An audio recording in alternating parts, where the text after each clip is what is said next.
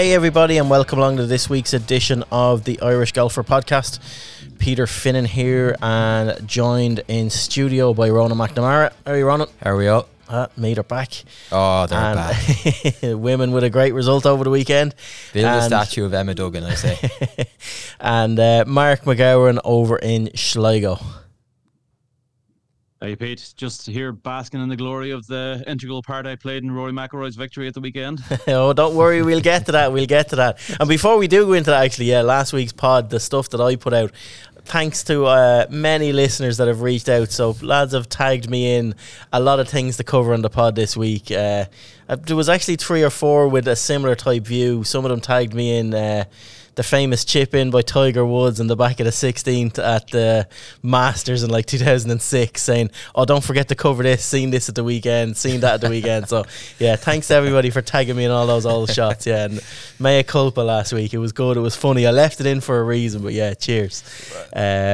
Before we get into it as well, this pod is brought to you in association with Concept Golf out in Blanchardstown. So if you are looking to get fit for any of the latest product, they have all the new TaylorMade QI10, all of the Paradigm AI smoke stuff in, all the new gear out there. And if you're not looking for a custom fit or lesson, they have new indoor golf simulator bays as well that are open. Get down. Mark O'Mahony has such a great shop down there.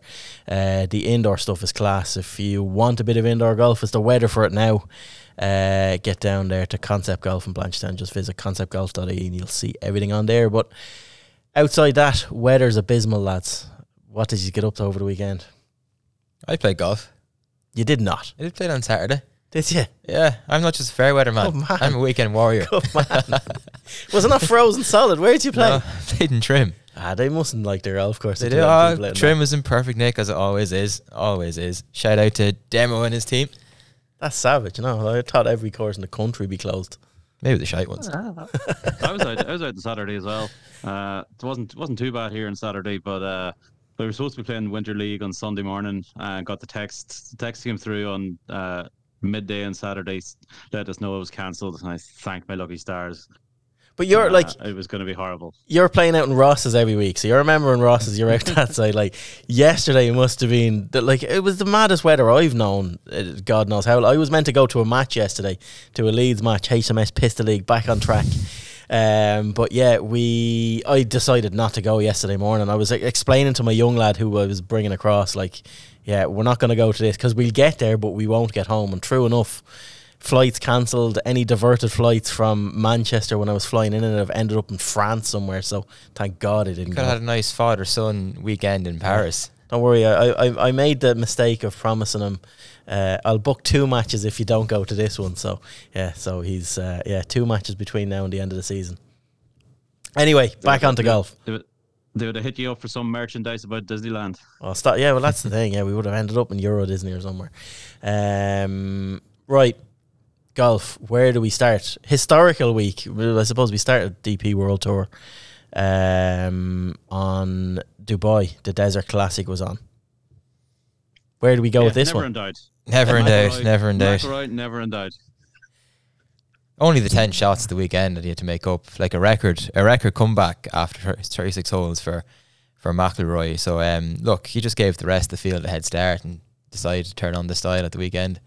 It doesn't have to be pretty at all times, doesn't it? And Rory certainly does leave us on the edge of the seat. We did call it last week, like you said straight out, he'd probably come out and win. Like, he's expected to win these tournaments, but that expectation is bonkers. That was a decent field again. It was a good field, and on a brilliant course. Like the course setup for the week was, outstanding. Golf, as it should be, rewarded for accuracy off the tee, not distance. You have to plot your way around the golf course, and when you do, you can access really tight pins. But you can't do it from the rough because you'll be punished. So, I think 14 under, was the winning score. Is just a great score to win a tournament. But I think McIlroy was 4 shots ahead with 6 holes to play, and I was about to flick it off and go out and do something else with my day before the storm came in. Then all of a sudden he bogeys that par 5, and you're like, right, I may sit down here for the next hour. This is far from over. But in the end, it was a comfortable 1-shot victory. He navigated the 18th hole really well, kept the mistakes out of the way, and look, he was a deserving winner. He said it himself, if I shoot 2 67s, I'll win the golf tournament. Now he went one better on the aggregate. But it just shows you, like, when McIlroy is coming up the leaderboard, he strikes fear into fellas. Now, whether he gets over the line or not is another question, but like, he's a dominant factor. Yeah, it was. I'm going to call out exactly what Mark said about why he said he inspired. So straight up, I've gone to the tweet here. So Mark put out a story after, I think it was the first day. Rory McIlroy rolled in. Round. Yeah, the second round, was it? Okay, so even worse. Yeah. So Rory McIlroy rolled in a 22-footer on the final hole to better his day one efforts by a single stroke, but it looks as though a fourth Dubai Desert Classic victory is beyond his reach. That's almost as bad as Siwoo Kim. That aged well. I'm going to be looking over my shoulder now for the next couple of weeks, making sure I don't make any cock-ups. But look, sometimes he just needs a little bit of a kick up in the hole, and I'm glad I provided that, you know. But it was unreal what he did. Like, he covered 27 holes from the start of round 3 in 12 under. Like, phenomenal. Yeah, I think him going out and like posting that score that he did on Saturday morning, like, it definitely, as you said, struck fear into the other competitors. Like, Cameron Young was sitting at 13 under. Before he went out, McIlroy talked about, you know, playing the Masters last year and seeing Brooks, when he was going on to the first, seeing Brooks Koepka being 10 shots ahead of him. I've no doubt that when Cameron Young and those guys were going out in that final group, they could see a leaderboard and saw that McIlroy was on a big charge, and they, like myself, they probably thought he's out of this, you know, after the second round. By the time they were hitting their first tee shots in the third round, they knew he was very much back in it, and none of them played particularly well in that third round. I know it is a tough course, particularly tough in the afternoon when the greens firm up and everything. But his name there probably was part of the reason why nobody like pulled away and really separated themselves from the field in that third round. Yeah, his opening 71-70, his opening first 2 rounds were the reason why he was able. There was not a 63 on that golf course in the afternoon. The fact he was out so early in the round, it was flat calm, he was firing at pins, the wind changed, the wind actually picked up and changed, like when Rory was hitting 3-woods and drivers down to different necks and holes on the back nine on round 3, that just wasn't there for the leaders in the afternoon, so they stalled. He had already pinned his colours to the mast, and yeah, fair play to him, but like it's just this the frustrating thing around Rory McIlroy, and like it's a positive at the same time. But like, what really annoys me, like, I'm Rory's biggest fanboy going, and we've been on such a roller coaster. We're only 2 events in. I don't know who put it into the Slack channel. One of you lads put it into the Slack channel yesterday. If Rory McIlroy does not win today and fails to win either of these first 2 tournaments, considering the shots he's hit and what he's done, it's like up there with Mayo and the All Ireland and stuff like that. I think it was you, Mark. I'm gonna let that one fall in your lap. But I'm happy to take it. The difference, though, like I mentioned, that being rewarded for accuracy, is driving accuracy round 3 and 4 was just completely a mile away from what it was round 1 and 2. Like, he was 44th in driving accuracy off the tee in round 1. 125th in driving accuracy off the tee in round 2. He was 18th in round 3, and he was 18th in round 4. Like, he didn't putt well the first 2 days. He missed a lot of short putts, but the amount of pressure he was putting on the short game, like, to be expected to hold your fair share of putts is just unsustainable. And ironically, he putted well over the weekend because he was putting himself in play. Like, he was second in putting average and putts per green in regulation in round 3 when he shot the 63. So it just shows, like, he sorted out the driver, sorted out 3-wood, put himself in play, and then he just took advantage. You say he sorted out the driver. His miss is left. It's just a constant left miss. And, like, I don't know why. He obviously likes the feel of it, but he was using an LS model in Dubai tail end of last season of the QI10. That's when they launched it. He's now using the standard QI10 model this week, which is more of, now I know he's optimised to within an inch of his life to suit him, but it is more of a left bias on that club. There is more of a draw bias on the club he's using. The LS model is more of a fade bias, but I'm assuming we will see him back in the LS pretty soon. But no, I just question strategy. Like, why does Rory McIlroy need to try and win this tournament by 10 shots? He was 4 clear. What he did on 13 especially, like, just, there's no need to be going hammer at this tournament and taking on dog legs and doing that when you're 4 shots clear. Just manage your way to a nice easy win. But I suppose that's what we love him for. He just puts his foot in the accelerator and does not see backing off. And that's his flaw, but that's at the same time, that's box office. Yeah, that 13th tee, I think it was in the second round. He had an incredible drive there in the second round, straight over that corner. It was like 357 yards. Just left himself like an 8-iron, which he actually was. 8-iron was too much. He actually should have hit 9-iron because he just went just over the back of the green with. So that's what he's thinking. That's what he's thinking. I'm gonna bomb this drive over the corner. I'm gonna leave myself a short iron in hand.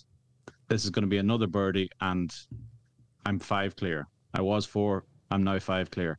Yeah, but instead it's Obviously 2. It didn't quite pan out He that walks way, on, but, and it's like, oh no, what am I going to do in the next? Let's go for this, and let's short sight myself again. It's just, yeah, like, listen, I'm picking hair. Like, I'm hoping he's learning stuff from this, and he's looking at, like, a win is a win, and it's a great way to, like, it's a huge win because it sets up his confidence for the year, and he is. I just hope it's not too early in the year, because he probably will win again between now and the Masters. Like, it always, I'm blown away by his level of consistency. Like, there's nobody like him. If you look, his last 15 tournaments dating back to last May, we go back to last May, like, this is just frightening. Like, 7th, 9th, 2nd, 7th, win, 6th, 3rd, 4th, 16th, 7th, 22nd, that's the worst since last May. 2nd last week and a win this week. Like, he has more top 2 finishes. There was 65 top 2 finishes than missed cuts in his career, which is 58. In 395 starts, that is, over 19 years. Like, that level of consistency is off the absolute charts. Yeah, I mean, when he earlier on in his career, like, we all talked about, like, him as a streaky player. If he could turn up this week and he could win, he could turn up and he could miss the cut by 4. You never knew what you were going to get from him, really. And I mean, that's completely gone. I won't say his golf course management is completely changed, because he was like, he still plays super aggressive. I mean, you were just talking about it a moment ago about hitting driver at 13 when he probably didn't need to. Yeah, but the consistency he's shown has been incredible, and his short game in general. Like, there was a couple of squirrely chips this week again, but in general, his short game is superb, and he doesn't get anywhere near the credit that he really deserves for it. So many of the par fives, that he birdies and tends to make mincemeat of. He's often hitting a chip for his third shot, and the amount of tap in birdies he has, which he's that's a tap in birdie in a par 5. It's what you expect from him. Yeah, but like, how he got there wasn't exactly routine a lot of the time. Like, yeah, no, I agree with you. No, I like, it is.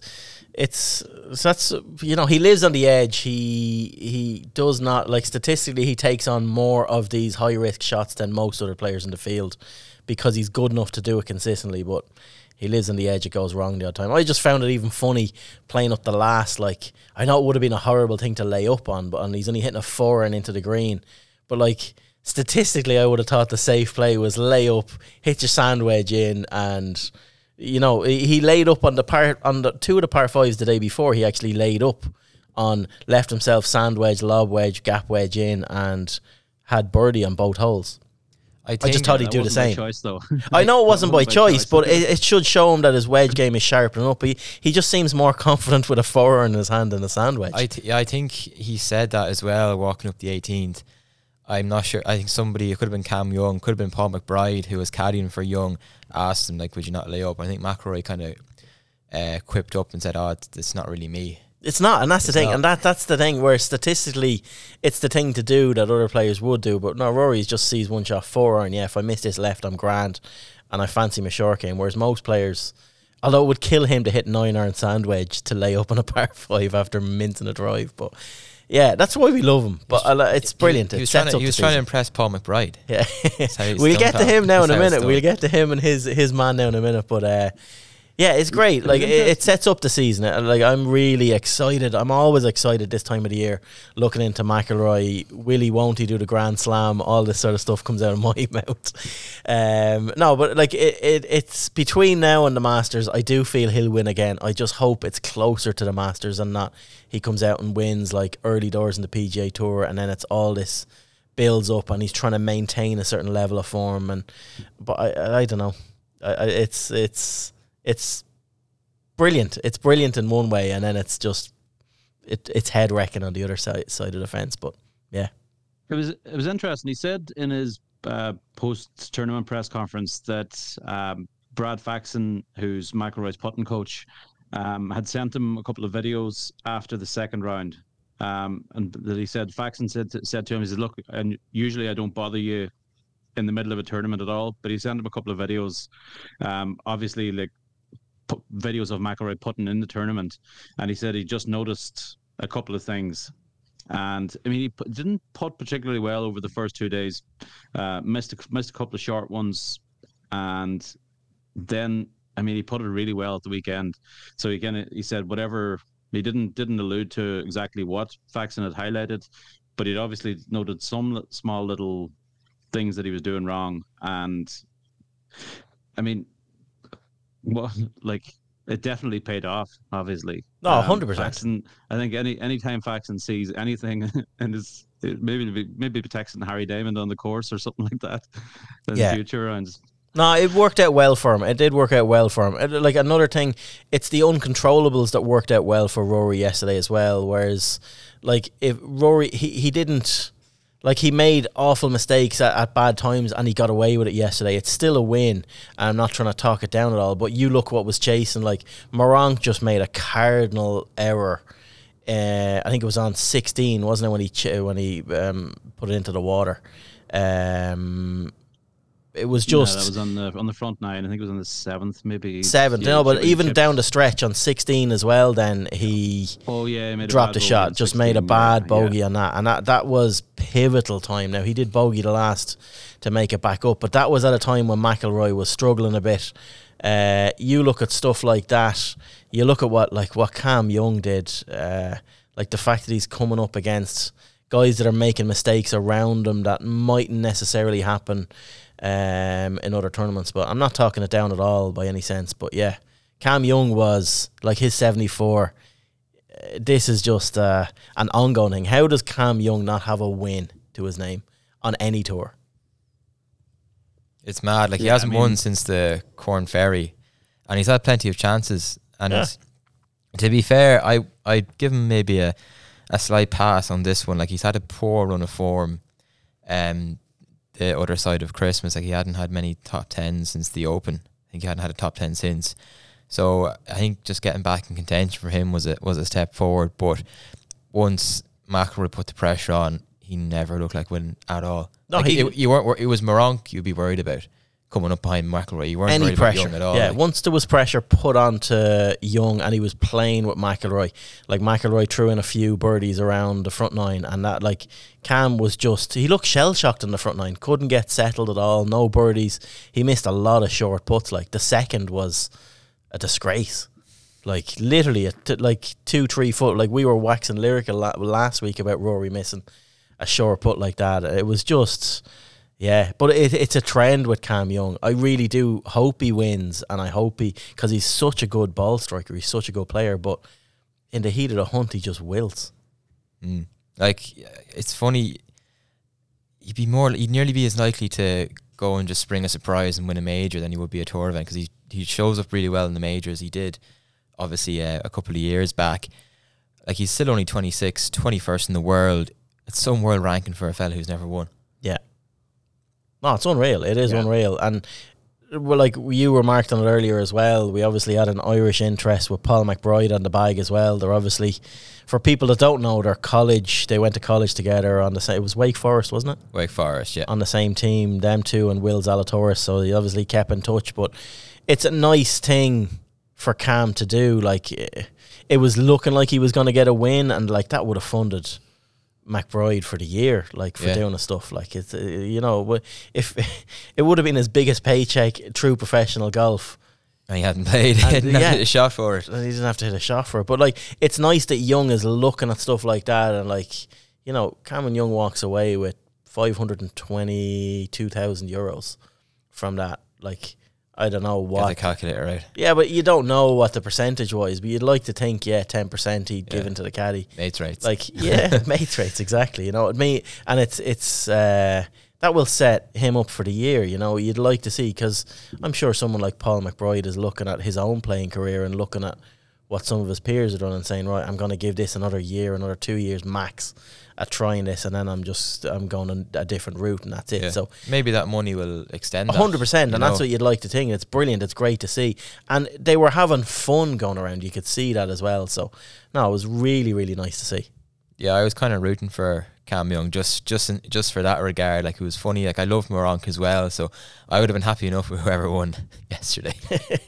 All we needed was Paul Yannick to pop up there now for you, dude. No, but it was good from that sense. I found myself, and I know I put it into the Slack as well, I found myself rooting for Neiman coming down the stretch. I just wanted to see him try and push into that top 50. We rarely get to see him anymore, and he's such a talent, and he's just wasted on Live.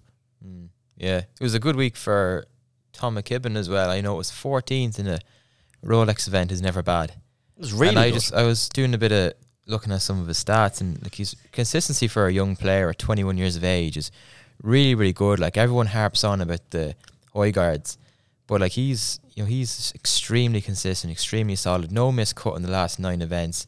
Has come out the first 2 events of 2024. T25 and T14, like, very solid. That's it. You look at his season like his last 4 events. So Australian PGA Championship tied 67th. Week after that, Australian Open tied 51st. Dubai Invitational tied 25th, and Desert Classic tied 14th. Like, he's trending one way. Every week he's getting 15, 10, 20 spots better. So he is one to what? Like, he is going to win this season. Wouldn't surprise me if he wins multiple times this season. I think he's a great chance this weekend. Ras Al Khaimah, just looking through the entry list, like, you got Rasmus Højgaard there. Like, there's no one else that really stands out. Maybe Tristan Lawrence or Torbjørn Olesen. Like, he's up there, with those guys. He's on the first page of the entry list with his category on the DP World Tour. Like, for Tom, I wouldn't be surprised if he wins, but I'd love to see him turn those top 25s into top 10s. That's how you go towards getting your PGA Tour card for next year. Well, this, like, tied 14th in a Rolex Series event is massive for him last week in Dubai. So, yeah, no, he is. He's doing all the right things. His stats are all really good. He seems to have settled 50 places in the race to Dubai. Yeah, exactly. Like, he seems to have settled with this new equipment really quick with all the Callaway stuff. And like I said last week, it's really positive signs to see him doing this, especially with a new golf ball.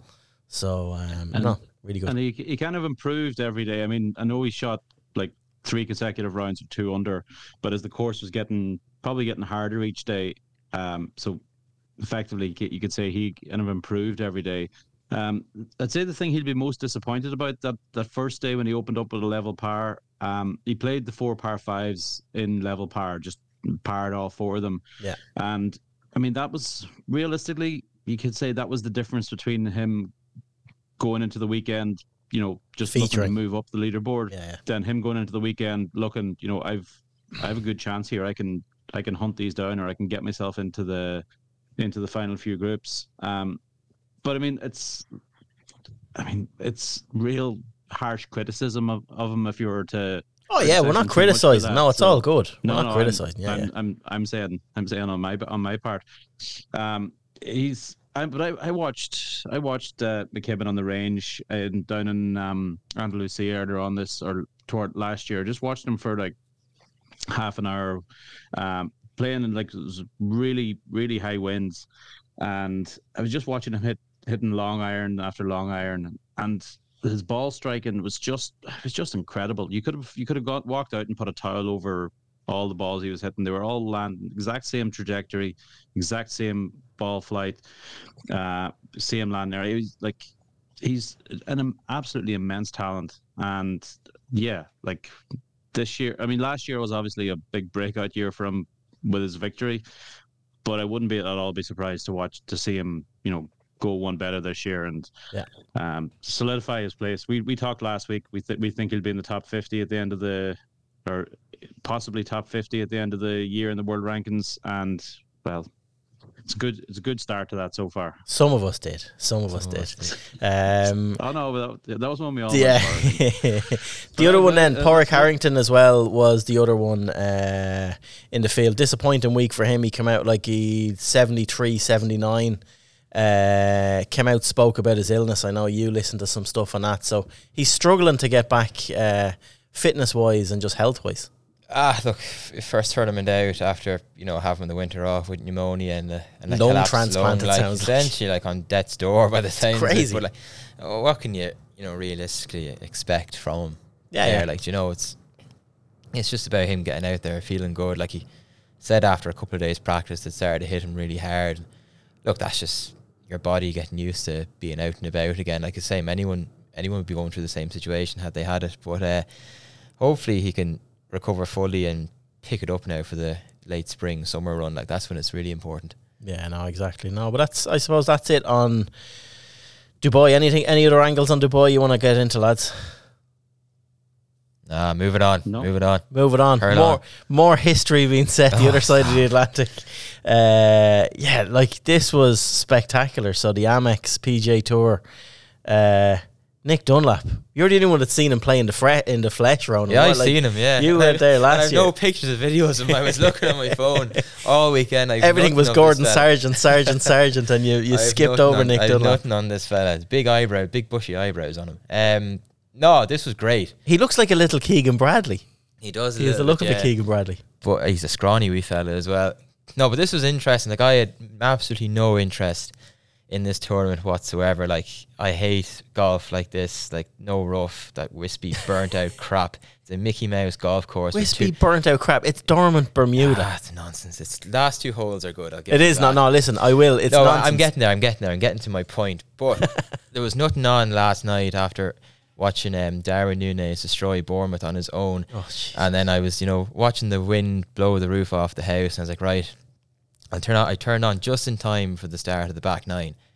And I have to say, just for the fact Dunlap was hanging in, I couldn't take my eyes off it. Yeah. There was a couple of putts, really makeable chances on the 13th and the 15th, like when things were kind of going against him. There were two putts that from a fella who didn't look like he had the nerve to maybe take the next step and win. And then Sam Burns just completely hands it to him with a double-double finish, which I think is being really overlooked here in the storyline. Sam Burns completely cocked this up. Like, it's one of the worst cock-ups you're going to see all season. And we'd McIlroy last level. This was worse. But it just shows, like, Dunlap, credit to him, he held a big putt on the par 5 16th to draw a level with Burns. And at that point, Burns had been rocky enough. A couple of poor even shots. Even before that, 14. Yeah, 14. Poor shots had been hit in from Burns at this stage already. Yeah. So it just shows you, if you hang in for long enough, something might happen. It might go your way. So even when things weren't going for him at all, like he was level par through 10, 11, 12. Well, he doubled 7 out of nowhere, and hit a shank. Yeah, but he hung in after that. But he kept it going. And I think 14 was pivotal where Burns held out. He pumped a birdie in on top of him. Burns thought he was going too clear. He walks the putts in when they're going in, 100%. I love to see it. Love to see it. But it was so good. He obviously doesn't get the 1.2 million that goes to Christian Bezuidenhout, but he gets membership on the PGA Tour through to the 2026 season, exemptions into all the signature events this year, provided he turns pro to all of these events. He's into the Masters and the PGA Championship. Regardless, so he already has exemptions as an amateur into the Masters and the US Open and the Open Championship, so he can keep those. The US Open allows the US Amateur Championship to play in his tournament as a professional, so he's sorted for that. And as a PGA Tour winner, regardless if he turns professional or not, he's into the Players' Championship as well. So you're going to be seeing a lot of this guy, regardless of in between whether he turns pro or in between exams when he's in college. Like, he's only in second year. He's only a sophomore. It is. It's not like he's a bonkers. senior where he's like, on the verge of turning pro. Like this is he could be skipping a couple of levels. But he's not like before we get into the rest of this tournament, let's dig a little bit deeper. Like, what is he going to do next? Like, he has to turn pro. Does like he? 100%. Like, he has to. Like, 100% he's in college as. He's obviously on a golf scholarship. He's not in college because he's brains to burn. Like, I'm assuming he's a clever guy, but like you want to get you want to get that international business degree. But he's not in there like with CEO points or anything like that. He's in there because he's a savage golfer. Like he like you are on a radiator. This might not ever happen again. Like if he is not on the driving range on Wednesday at the Farmers, there's something seriously wrong, in my opinion. Do you think? Maybe Absolutely. take a week off, look, but like if he's not there the next week, Jesus Christ! Like you just go for it. Go roll the dice, blow the dice, roll them out, go for it. If he turns professional today, he's got 10 million in the bank tomorrow. 100%. Yeah. Because when Matt Wolff turned pro a few years ago, I mean, Wolff was obviously a big story coming out. Everybody was kind of expecting big things of Wolff, but Wolff immediately signed like a $5 million contract with TaylorMade and Adidas. $5 million a year, that was. Like, Nick Dunlap, courtesy of the victory there yesterday, is already a level above that.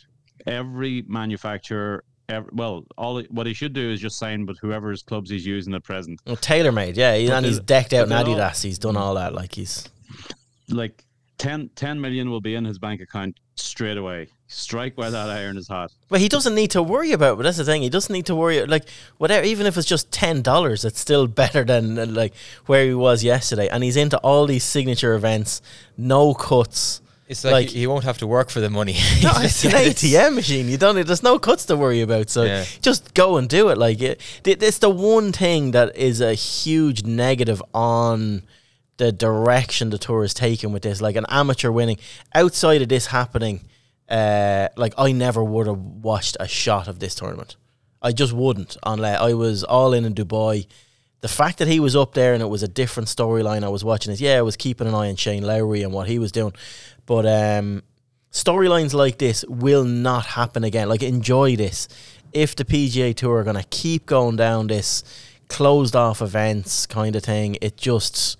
It boggles that they don't value the future building of golf around these sort of invoice that they're given, and it kind of differentiates themselves from Live, and we're not going to see this in future, which is sad because it's a huge storyline. Yeah, interesting thing about Nick Dunlap is Alex Maguire held a putt on the 18th in St Andrews on the day one foursomes to beat him. Yeah, in the Walker Cup. That's interesting. Penny for his thoughts. Yeah, well, he's kicking on with his career as well. They're all moving on, like, but he's not winning on the PGA Tour yet. But like, Alex is going to be. Alex will get his place now fairly soon. Don't worry about that. Look, Dunlap's win completely saved shambles of a golf tournament. Like, as John Ram said last year, it's a putting competition. It is, and that's like that feeds into like Shane Lowry missed the cut. Yeah, this wasn't a tournament for him. No, on the number, this doesn't suit him. Shane Lowry doesn't win putting competitions.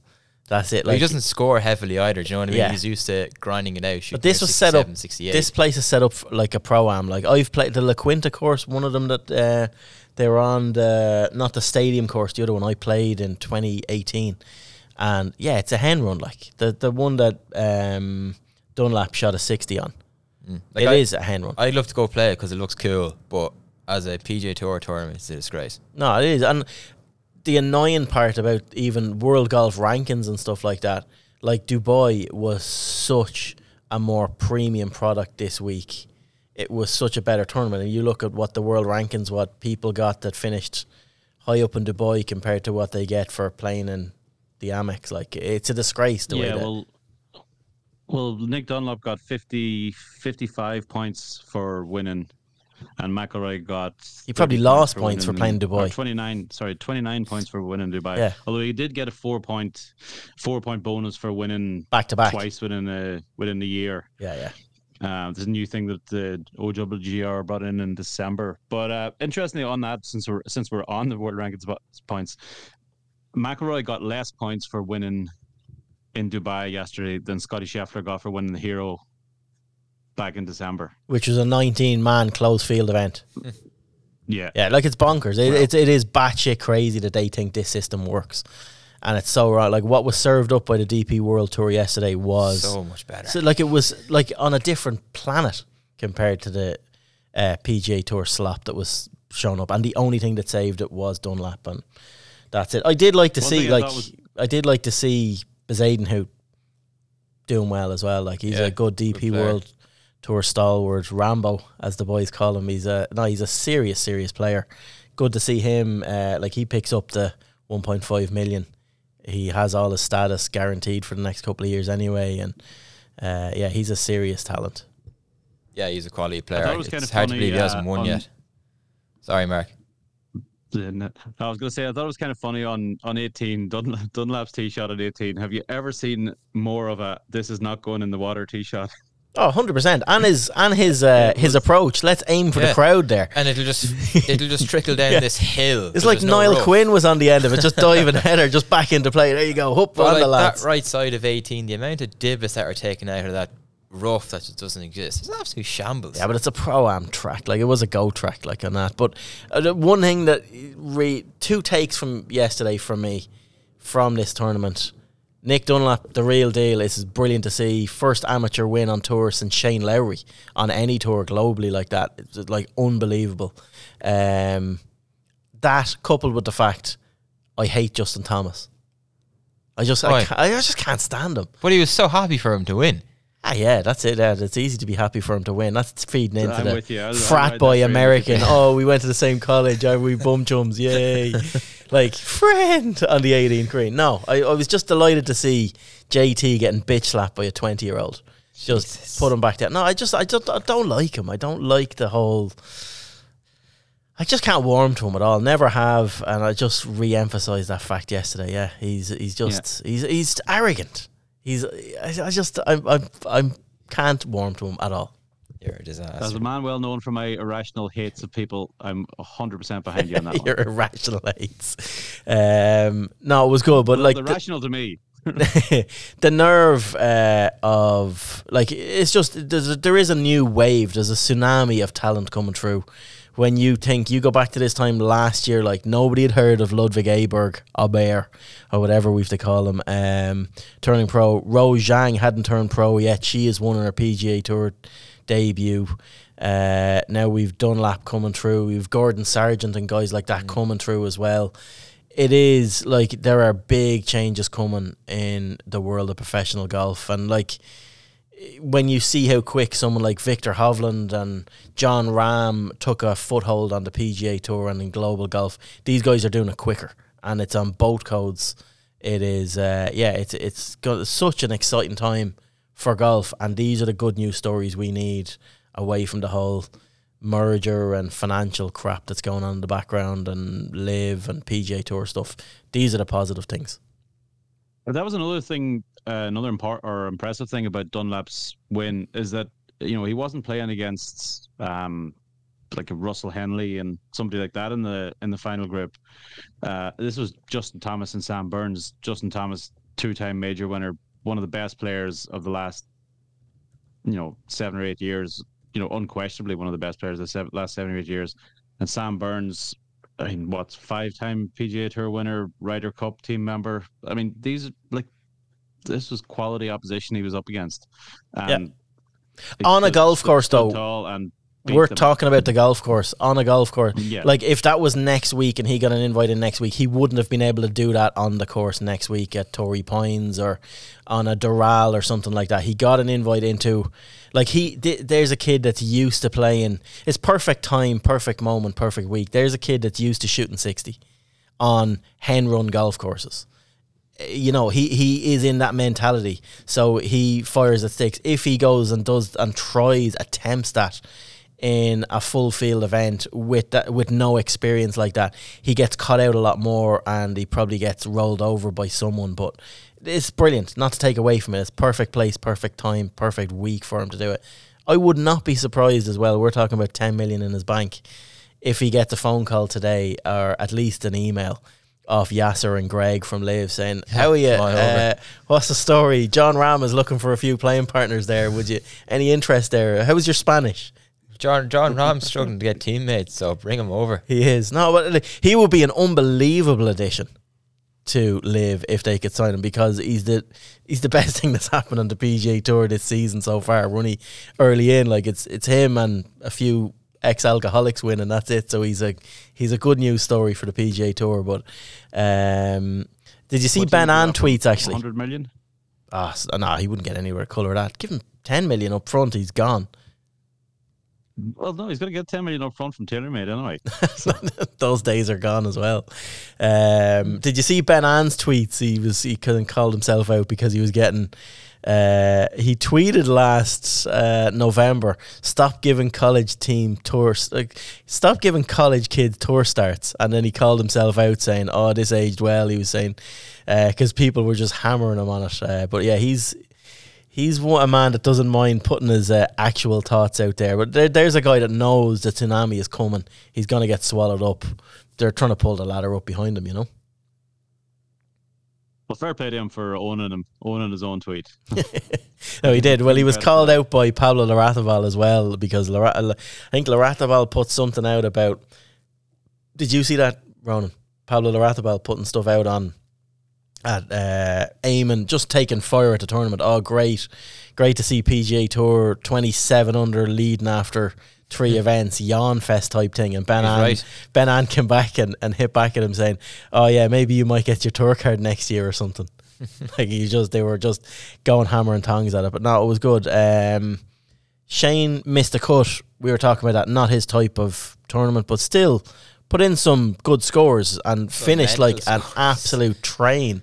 Thought he'd made the cut in the number, birdie, and then put a pitching wedge straight in the bin on the last for eagle.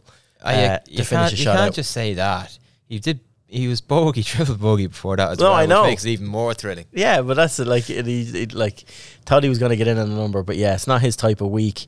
He will thrive at somewhere like the Farmers this week. You know, he's hitting the ball well. It's not an overall putting competition. You have to plot your way around a bit more than that. So let's see how he goes. And then Seamus Power withdrew. Nothing to do with injury, I'm told. It is just a scheduling thing. He was just feeling a bit tired. Pulled out of this one in favour of playing this week. So he's back in. Yeah, because the PGA Tour is actually running earlier this week. It's Wednesday to Saturday competition. I think the NFL divisional final matches are on Sunday, so they're just the PGA Tour wisely saying let's stay. I don't think it's anything to do with that. I just think they know they're backing a losing horse if they go up against the Raz Al Khaimah Championship. They know themselves, like, we can't compete with this on Sundays. Yeah, we've more world ranking points, but they have a better quality of field, so they just know. Anyway, right, on to the next. I think that's it from PGA Tour. We general roundup. Like, there's a lot of stuff to get to on this. We're 43 minutes in, and there's some hot, juicy topics to get into on this. We could be another 43 minutes on this one. No, we'll start off with the good news story in this first, right? So Max Kennedy came out with some live stuff. Ronan.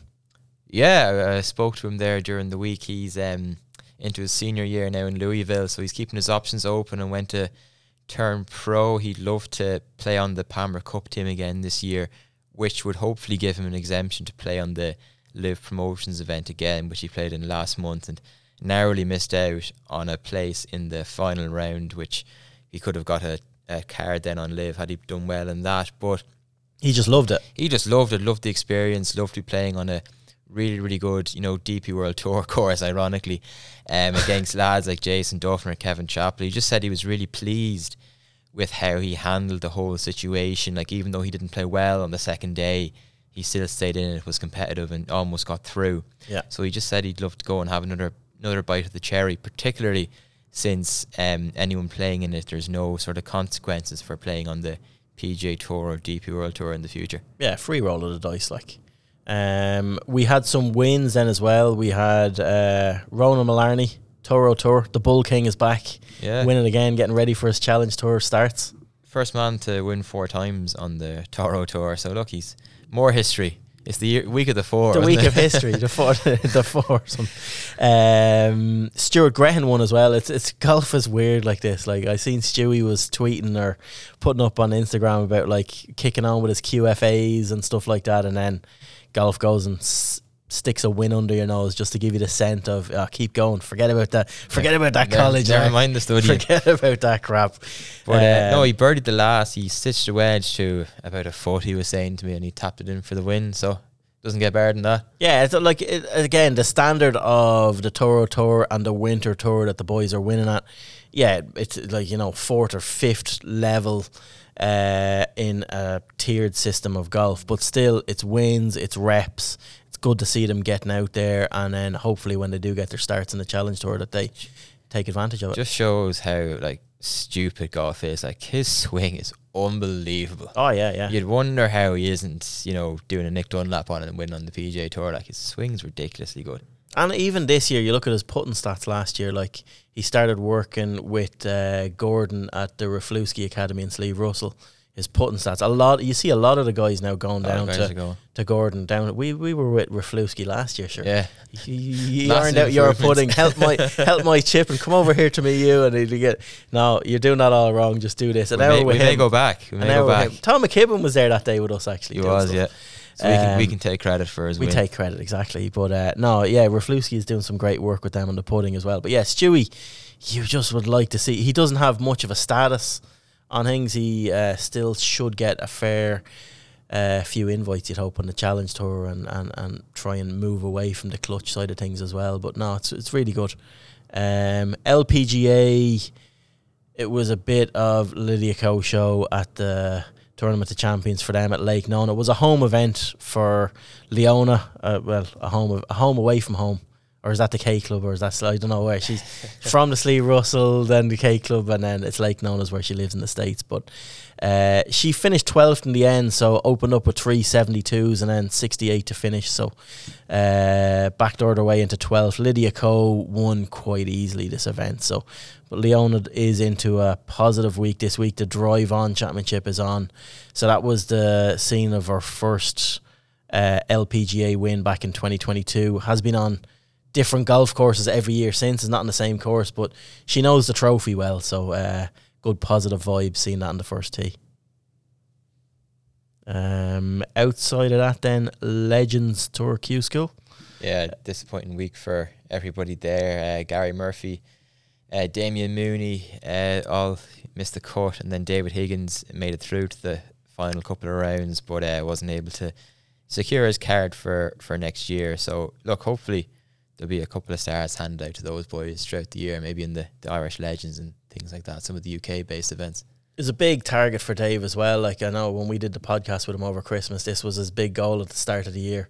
Only 5 cards up for grabs and like 90 players playing for them. So he finished tied 12th in the end, but he'll come away. It's tough. He'll come away disappointed. 5 cards isn't a lot either, is it? Like, let's be real. Is way too few. No. It's a closed shop. Like, it's a pension fund for them lads. I see Gary Murphy had Bo Martin on the bag this week down there as well. So trying to kick on from that. There is men's octagonal stuff this week.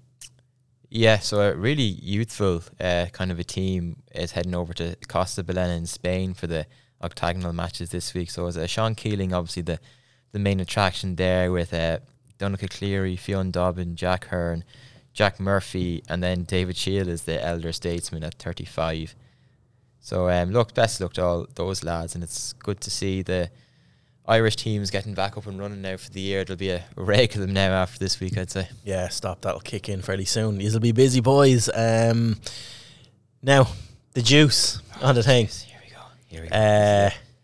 Honestly, I don't know. Is it Hailey Davidson or will we call her Harley Davidson? I don't know what. It's Hailey. So for people who don't know, although I don't know how you wouldn't unless you're living under a rock, she won an NXXT tour event a few days ago, and this tour has a relationship with the Epsom Tour, which is like a feeder tour for the LPGA, which is the tour Leona Maguire came through actually a few years ago.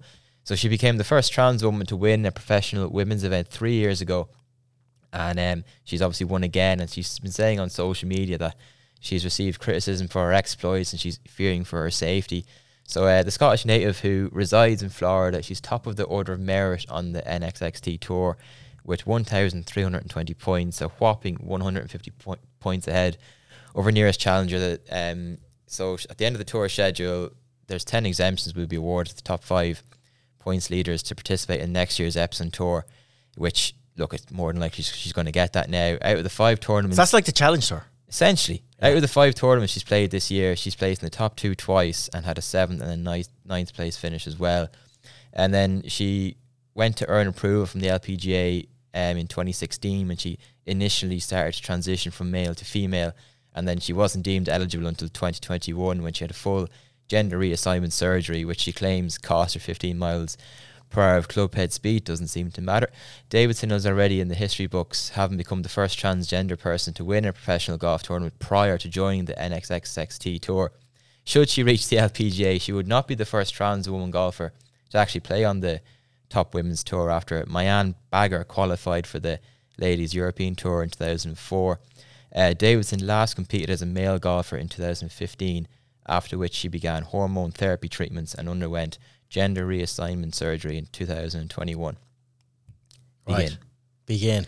Before we begin, though, I think whether you think it's right or you think it's wrong, she is eligible to compete, so it's actually not really her fault. Oh no, 100% it's not her fault. This is golf. What is golf's plan for this? This is like, I would never in a million years line myself for any of my views, both politically or personally, to Piers Morgan. But I did see that she went on like one of the GB News channels or whatever the other day. Yeah. And he came out straight away and just said, he called it a shameful farce. And I actually agree with him 100%. Like, this has the potential to be catastrophic for the women's game. A game that over the last decade we have seen so much goodwill from sponsors trying to put things up, trying to build this up, prize funds growing on the LPGA, trying to get them in line on the majors with men's events, viewership figures going through the roof. They're on a crest of a wave and it's only going one way. This has the potential to torpedo the shit out of it. I just think it's so wrong. I don't know why golf's plan actually allow this and people like this to progress through the professional levels with a chance to get on. Like, she's potentially going to be like one good season away from the LPGA if she does what she's meant to do this year. Yeah, like, she says she's a long way away from that by her own admission, but even then you're calling it maybe a problem down the line. It's a problem that probably needs to be nipped in the bud now that it's come to surface. It's like, she's 30 years of age. You'd think, a lot of the players on the LPGA Tour seem to hit their peak when they're very young. Like, I'm no expert now. I don't want to say the wrong thing, but like, she still has the male muscle, the male physicality. Maybe she might hit her peak when she's 34, 35 years of age. She might still be able to hit the ball as far as she's doing it now. So she could have that advantage if she ever makes the LPGA Tour, which is why it's such a murky area, because we don't know whether she will. So this might not be a problem. Yeah, no, and that's it. Like, we have to be really careful and stuff. Well, you say that, like, the whole cancel culture and stuff like that, but when something like this comes along that I feel is a big danger to the growth of the women's game, and I just think it's wrong on so many levels. But golf is professional golf have not legislated properly. It's not Hailey's fault that the rules allow her to progress and do this, but it's golf's lack of planning for this. It's the women's game lack of planning for this. Like, even looking at the stance of, I don't know why swimming and athletics have different, the Olympics, they all have different mechanisms for allowing transgender people to participate. And like World Athletics have banned transgender women who went through male puberty. Yeah. So maybe, and it is all one way. It is all one way. It affects the women's sport. It's 100%. It's a blight on the women's sport, and it's the women's sport. We're talking about sporting endeavor of, like, nothing against transgender people. It's the sport we're looking at. Like, and like, people have to not to be afraid to talk about this stuff and address this stuff properly, because like even us looking at from an amateur point of view, I know Mark's going very quiet in this, I'm not giving him a chance to talk, but like the Golf Ireland stance on this is quite clear as well, that like this can happen in Golf Ireland, and like you've looking up the procedures in Golf Ireland there. Mark has them, I think. Mark's the Golf Ireland man here for this one, I think, is he? Yeah, I mean, just to come in here on this, it is a political hot potato. It is a topic that's, you know, most people are going to try and steer clear of because of the rage that exists out there on both sides of the debate. But Golf Ireland's policy is that golfers who have undergone gender reassignment before puberty can participate in national and regional competitions in their chosen gender without restriction. And golfers who've undergone gender reassignment after puberty must provide documentation from a medical practitioner as proof of transition from one gender to another. I can't speak for doctors in the who do this transgender surgery and everything, but I know it's pretty easy to get documentation from a doctor for most things. If you're willing to pay them money for your appointment, they'll pretty much sign anything, in my experience. But if let people be people. If you want to be a male, if you're a male and you want to be female, it's your own business. By all means. Not in sport. Not in sport. But when it comes to sport, like people talk about inclusion in sport. Sport by its nature, in particularly like elite levels of sport, it's not inclusive. No, it's dog eat dog. You know, it's the whole idea is separating yourself. It's not a fair sport, or not a fair environment. You have people that are better equipped. And that's how they separate themselves. It's an unfair advantage. It is. It's not right. Like, and at the end of the day, we can go around in circles on it, but like 99.999% of people are majorly pissed off, I think, from looking at our social media feeds, looking at all the coverage around this globally, in all the different regions. 99.999% of people are majorly pissed off that this person is allowed forge this path and could do catastrophic damage to the women's game. And that's what it boils down to. Like they just need to legislate properly, not legislate for the 0.00001% of people that they're going to offend by saying, do you know what, we've no problem with you being transgender, obviously that's your choice, but not in sport, not in golf. We're taking the same line as athletics, we're taking the same line as gymnastics, other sports, other Olympics, swimming, all of that. They've all had to legislate against this. Golf needs to act fast, or this will become a big problem. Yeah, I guess the fear is that this is the first case that's really gained like national attention or global attention in golf. I guess the fear is that this is the tip of the iceberg, that in 5 years, 10 years, if things remain as they are, that there could be like. Well, Hailey has done this quite quick. Hailey has gone from playing men's golf in 2015 to this really quick.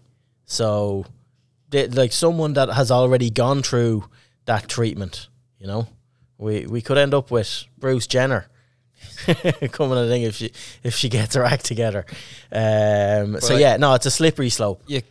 I know, like, she's obviously a woman now, but surely you still, possess the male sort of the muscle power, the physique. You don't want to say the wrong thing, but like if you're teeing off the ladies' tee box with all that, that advantage, that's not really fair, and that's it's not, and that's a really plain and clear, obvious problem as well. Like it's the exact same as would you let Anne Van Damme say, not to be picking on another golfer that already hits it, let her take steroids, let her juice up and let her go out and hit balls, and like she's long already, let her get longer. That's illegal. You can't do it. Like it's in sport, in my opinion, it's the same principle. You can't genetically, it goes against everything in the sport. So that's it. we'll draw a line under it. We could talk about it all day, but yeah, it's a quite a contentious topic, and it's gaining a lot of traction online. So you just want to get this podcast done within the hour, don't you? No, we're not gonna. No, we're moving into heroes and villains now. I think that's we just draw a line under that, lads. Yeah. Yeah. Yeah. Heroes and villains. Right. Start off with heroes. Hao Tong Lee. Right, go on. What a legend, man. I just... He wouldn't go away. He wouldn't go away. And any bad shot, I was like, oh no, Jesus, he's slamming the club off his tie, doing all sorts. He was pure into it, like, and like he's a man who's had an absolutely dreadful time. So I was happy to see him back. Like he's just his intensity was mental. Perfect. Mark, any heroes? Heroes. Jerry McIlroy. Oh yeah, 3.5 Jerry. 3.5 Jerry. So anybody who didn't see this, Jerry and his, Rory's mother Rosie were in Dubai at the weekend, and they went out for a lovely picture with Rory afterwards with the trophy, and the photographer was telling them all to hold up the 4 fingers to signify the 4 wins. Jerry only has 3.5 on one of on one of his hands, and Jerry saw the funny side of it, made a joke about it. I just thought that was hilarious. Top marks to Jerry McIlroy for that. Yeah, that's good crack. Definite hero. Like the easiest thing to do, and we're going to avoid this, like go for Nick Dunlap as the hero of the week. Yeah, it was brilliant what he did. But no, I've picked out Ian St. John this week. So he has been back competing on the Edga circuit. So anyone that doesn't know Ian, look up a story.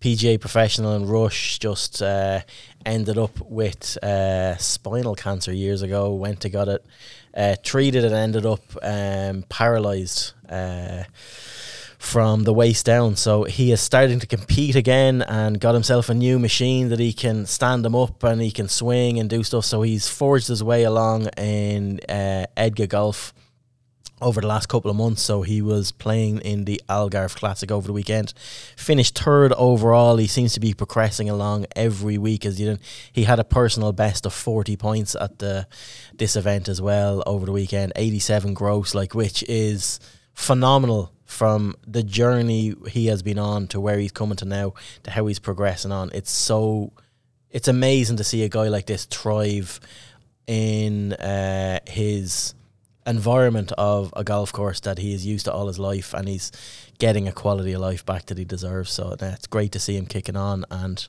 more power to him. It's only a matter of time before he wins an Edga event by the look of this. That is on heroes. Villains. Ronan. You're always first. I don't know. Right, if you think about it, we're maybe just Piers Morgan. So okay. Not, like, here, Piers Morgan, just because he is. Yeah. Villains are in short supply this week. But I'm gonna say Sam Burns, and I'm gonna hold my hands up here and say I may have got this wrong, but I was watching on my phone while I was over babysitting my neighbour's kids. Did he hit a 3-wood off the 18th tee? I know he pulled it way left into the water. Yeah, he did. But it looked on the phone like he was hitting 3-wood. He needed at least, at very worst, he needed a birdie to get into a possible playoff with Dunlap. Only if Dunlap bogeyed. Realistically, probably needed eagle. Hit your bloody driver. Yeah, it's a narrow hole though. It is, like, they're all hitting 3-woods. Well, hit it down there and give yourself a chance. Go for the win. Yeah, I suppose he was just bulling as well off the 17th. Exactly. He probably should have. That's when you're going to knock your driver 400 yards down there. Go for it. Yeah, so Sam Burns. I'm calling out Keith Pelly on as my villain this week. So he was rolled out for interviews, first time really since he has announced he's stepping, and like every interview he did was about a global team, what I would like to see the game becoming with a unified global strategy and all this horse shit that he's been, like, his detractors were quick to point out that he passed up on the chance to do this when they met with Piff in Malta back 2 years ago, and he had the chance to put the European Tour onto a secure future endeavour, but chose to go strategic alliance with the PGA Tour, and that's kind of blown up in all their faces. But yeah, he's coming out in the same way as Rory. He's just flip-flopped around on messaging, and now they want to go for a global strategy, and they're pushing for a worldwide tour and blah blah blah. So yeah, calling out Keith Pelly for that sort of crap this week. But no, that's it. That's fair. That's fair. Yeah, that's fair. I think that's a wrap, lads, isn't it? That's it, yeah. That's it. We haven't quite kept it to win the hour mark, but we're close enough. So again, thanks to Concept Golf for supporting the pod. We were out and did some driver testing over the weekend with them as well. So that content will be coming onto our social channels and YouTube over the next week or so. We will be doing far more content out there as well later on. And like I said, we'll get Mark on when all the on sale dates over the next 3 weeks are lifted. We'll get Mark on and do a specific equipment segment on the pod as well. So cheers to you lads for sitting down as always. Enjoyed the chats. Cheers for you for tuning in, and we will chat to you again next week. I'm off to Orlando, by the way, for the PGA so I'll be enjoying a little bit of better weather this week, and don't come back. Yeah, back with some storylines from that next week. So chat to you again soon. Bye.